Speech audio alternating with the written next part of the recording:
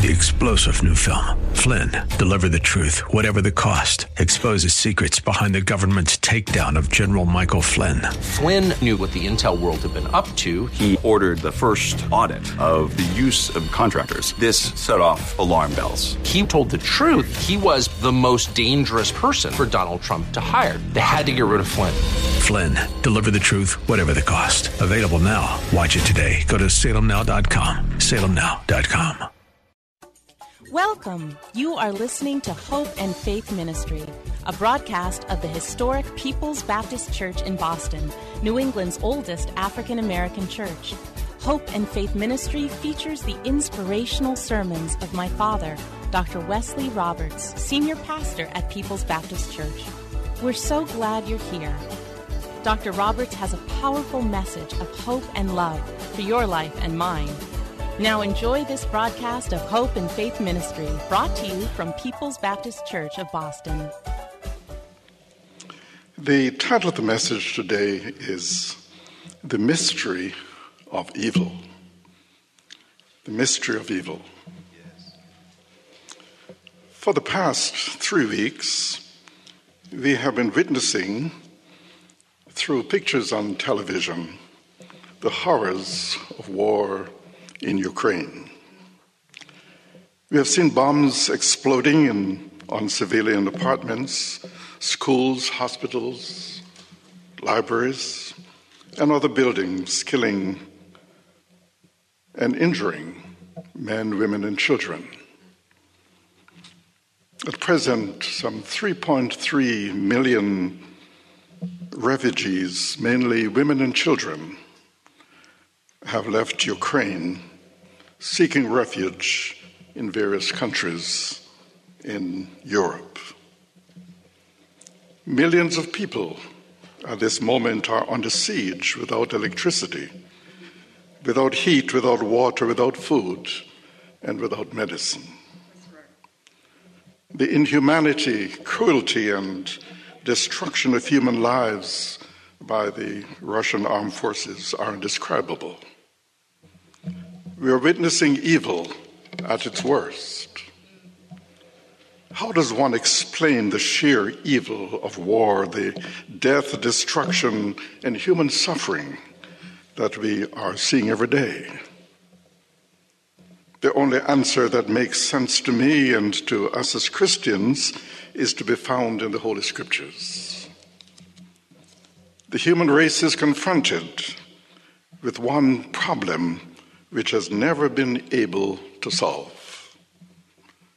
With all of our scientific and technological advances of the last century, which are simply mind-boggling, with all of the explosion of knowledge that has enabled us to solve some of the greatest problems on our planet, there is still one problem which defies permanent solution, and that's the problem of evil.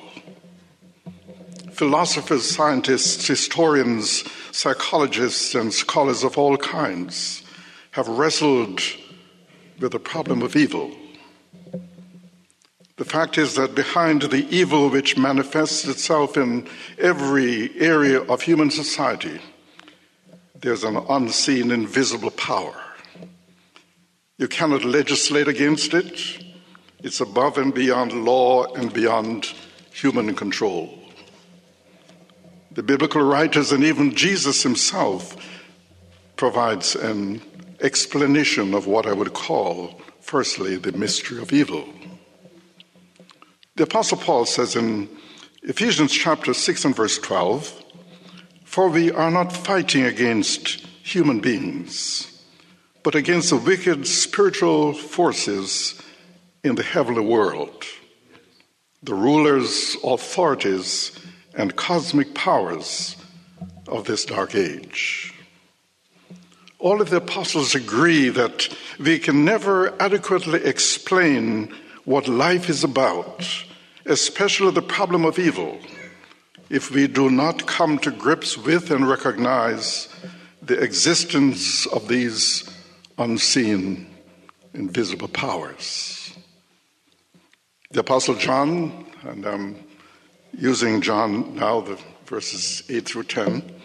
But the Apostle John in 1 John chapter 3 and verse 8 identifies the source of our problems. He says, "The one who does what is sinful is of the devil, because the devil has been sinning from the beginning. The reason the Son of God appeared was to destroy the devil's work." Now, John tells us that behind all we are facing today is an evil being who continually subverts every human effort to counteract his activities. This is why we can never permanently solve the problem of evil. There is no adequate explanation for the hideous tangle of human problems such as exist today. If we fail to see the evil genius of the devil behind these things. So the question is, who is this devil that holds humanity in the grip of evil? He is a fallen angel who rebelled against his creator and turned into an evil being whom the Bible calls Satan or the devil. We find a description of this being in Isaiah chapter 14, 12 through 14. Isaiah says, "How you have fallen from heaven, O shining star, son of the morning. You have been thrown down to earth, you who destroyed the nations of the world. For you said to yourself, I will ascend to heaven and set my throne above God's stars. I will preside on the mountain of the gods far away in the north. I will climb to the highest heavens and be like the Most High." Here was a most glorious being who was not content with the glory that he had. He, a creature of God, set himself to become the equal of God, to become like the Most High. He set himself above the law and will of God and became a law unto himself. That is what lawlessness is, acting as though you are a law unto yourself without regard to any other person or any other authority. And that sounds to me like a good description of Vladimir Putin. Whenever we adopt the attitude, "I will do what I want when I want," we are repeating the sin of the devil. Sin is an attitude of lawlessness or lawless disregard of the authority of God.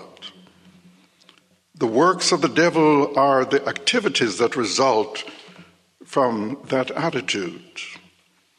In John chapter 8 and verse 44, Jesus partially describes the work of the devil for us. To the Jews who did not believe in him, he said, "You are the children of your father the devil, and you love to do the evil things he does. He was a murderer from the beginning. He has always hated the truth because there is no truth in him. When he lies, it is consistent with his character, for he is the liar and the father of lies." And in John 10 and verse 10, Jesus gives us yet another of the devil's work. Speaking of the false shepherd, he says, "The thief comes only to steal and kill and destroy." So these then are the works of the devil: murdering, lying, and stealing. Sowing seeds of defeat and destruction are among the things the devil likes to do, thereby creating great havoc and chaos in the world. If given the opportunity, the devil will sow seeds of doubt to weaken your faith. He will sow seeds of discord to create dissension in your family. He'll sow seeds of discouragement to defeat your efforts. seeds of depression to sap your strength, seeds of disgrace to ruin your reputation, seeds of confusion to frustrate your mind, seeds of bitterness to enslave your attitude, seeds of gossip to poison your tongue, seeds of revenge against those who hurt you, and seeds of criticism so you can find fault with others. And once the devil has sown the seeds, he'll surely return to help them develop and produce more of the same, and thereby turn your comfort into misery, your joy into sorrow, your freedom into bondage, your blessings into burdens, your hope into hopelessness, and your glory into gloom.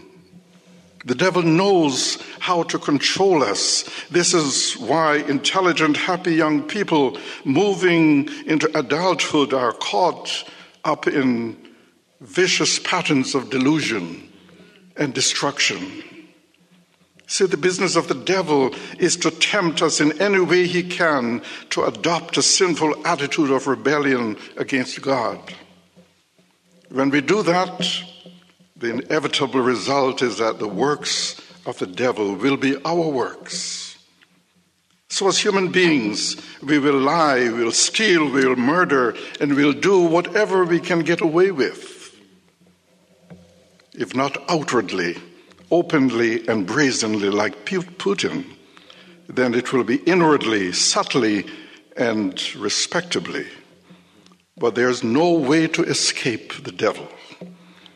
We think we can and delude ourselves by thinking we can control our actions and reactions.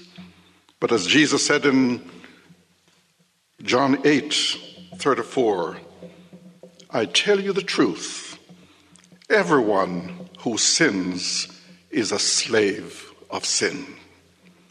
We do not have the power to determine how far we will go with sin. It will go beyond our own desire, and we will end up doing things we never dreamt we'd do. We do not master sin, it masters us. So what is the answer to all of this? There's only one answer, and John gives it to us in 1 John chapter 3 and the latter part of verse 8, when he said, the reason the Son of God appeared was to destroy the devil's work. Christ came to set us free from the bondage of sin. He came to unloose, to untie the works of the devil so that we can be free to serve God and fulfill our divine destiny. But secondly, our liberation from evil. 1 John chapter 3 and verse 9. Those who have been born into God's family do not make a practice of sinning because God's life is in them. So they can't keep on sinning because they are children of God. According to John, when a person becomes a Christian, something remarkable happens. We experience a spiritual rebirth which keeps us from continuing in sin and following the devil. Once God takes over our life, we cannot sin without a struggle or without a sense of guilt. So what John is declaring to us then is that the power of sin has been broken and sin is no longer natural to the believer's life.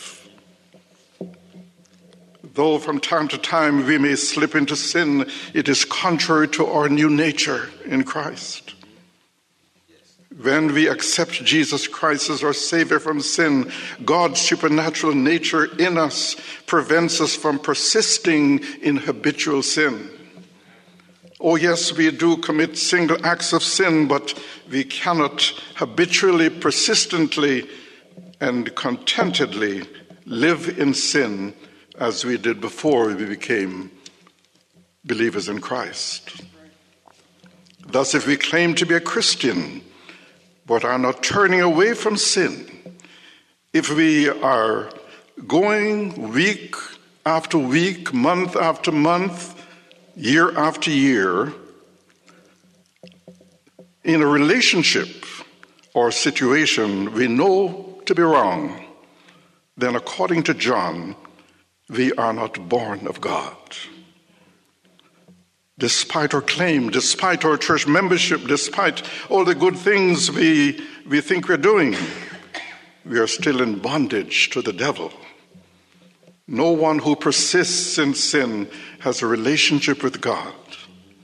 Now, it is possible for both a sheep and a pig to fall into a mud hole, but the difference in their nature becomes immediately evident in their reaction. The pig is perfectly happy in the mud. He rolls over on his back singing "Home, Sweet Home." But the sheep is miserable and desires to get out. So John says, those who have been born into God's family do not make a practice of sinning because God's life is in them. So they can't keep on sinning because they are children of God. But thirdly, we are either children of God or children of the devil. 1 John chapter 3 and verse 10. This is how we know who the children of God are and who the children of the devil are. Anyone who does not do what is right is not God's child, nor is anyone who does not love their brother and sister. All humanity in the sight of God is divided into two classes: the children of God and the children of the devil. Now, some of us would like to think there are three classes: the children of God, the children of the devil, and then a vast group in between who are morally neutral, neither devilish nor divine. If pressed on the point, most people would probably classify themselves in the middle somewhere. But God says no. We are either children of God or children of the devil, one or the other. There are not three classes, nor is there only one class. Many liberal theologians would have us believe that all human beings everywhere are, by virtue of their natural birth, children of God. But the Bible never sustains that idea for even a moment. The phrase children of the devil does not mean that human beings are created by the devil. Rather, it means that those who live in sin reflect the nature and characteristics of the devil. So here's the point. Every one of us was born into the family of the devil because we are part of the fallen race of Adam. The tendency or the propensity to sin is passed along to us from our parents with the color of our eyes, the shape and height of our bodies, and all other physical features. We are born with a bent toward evil. It is only by being born again spiritually that we become members of the family of God. That is why Jesus said to the cultured, respected Jewish leader of his own day, Nicodemus, that he must be born again. John 3, the first three verses, give us the story. It said there was a Jewish leader named Nicodemus who belonged to the party of the Pharisees. One night he went to Jesus and said to him, "Rabbi, we know that you are a teacher sent by God. No one could perform the miracles you are doing unless God were with him." Jesus answered, "I'm telling you the truth. No one can see the kingdom of God without being born again."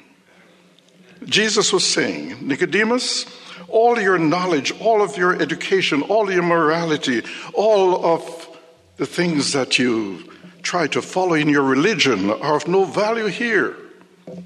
Unless you're born again, you are part and parcel of Satan's kingdom.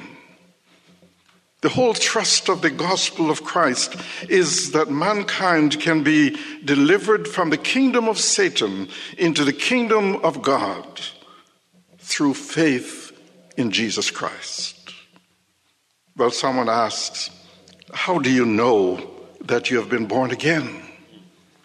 How can you tell that this has happened?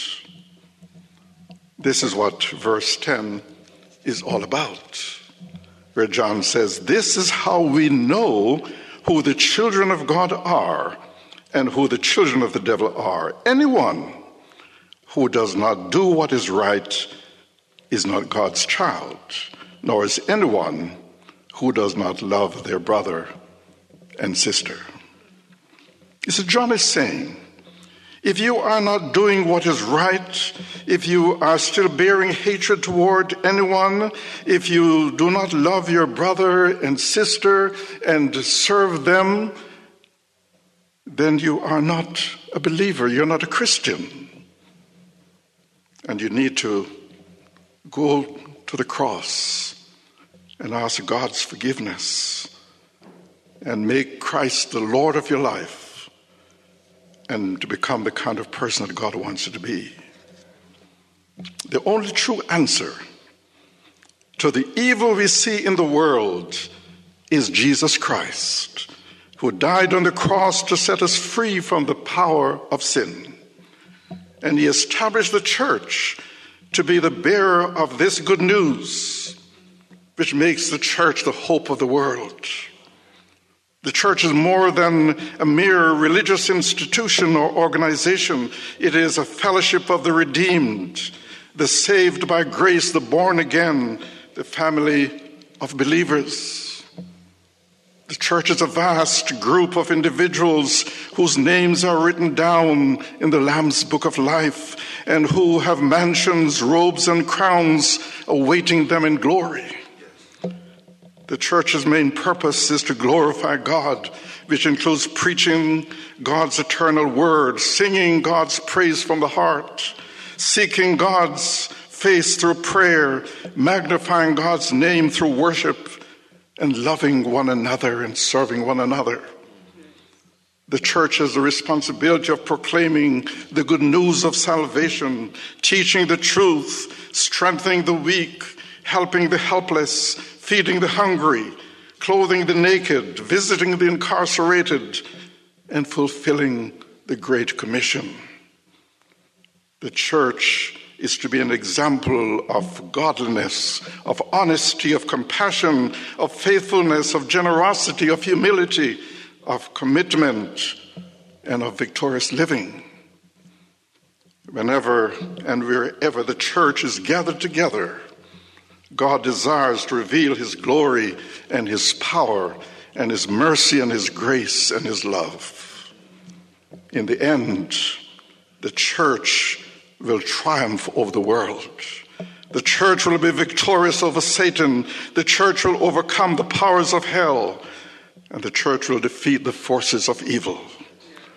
Oh, I'm thankful today that I'm a part of the church.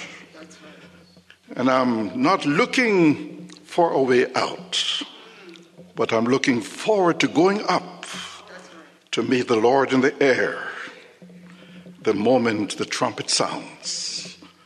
And by God's grace, I'm ready to go, and hope you are ready also. Amen. Thank you for joining us here at Hope and Faith Ministry, a broadcast of the historic People's Baptist Church in Boston. We pray that you have been touched and inspired by today's message. People's Baptist Church is a Christ-centered, caring church located at 134 Camden Street, at the corner of Camden and Tremont Streets. Our Sunday services are at 10 a.m. You can reach us at 617-427-0424. Come visit us in person or on the web at www.pbcboston.org. And tune in every Saturday morning at 10:30 for another inspiring message of hope and faith. 3-star General Michael J. Flynn, head of the Pentagon Intelligence Agency, knew all the government's dirty secrets. He was one of the most respected generals in the military. Flynn knew what the intel world had been up to. He understood its funding. He ordered the first audit of the use of contractors. This set off alarm bells. The explosive new documentary, Flynn, Deliver the Truth, Whatever the Cost, uncovers the facts behind this scandal. Flynn told the truth. He was the most dangerous person for Donald Trump to hire. I find out the worst enemy that I'm going to face in my life is right here in America. They took my assessment and they wanted me to change it. And I was like, I'm not changing it. They had to get rid of Flynn. With in-depth interviews, archival footage, and never-before-seen personal records of the man behind the headlines. I just felt like I was drowning. Flynn, Deliver the Truth, Whatever the Cost. Available now. Watch it today. Go to salemnow.com. salemnow.com.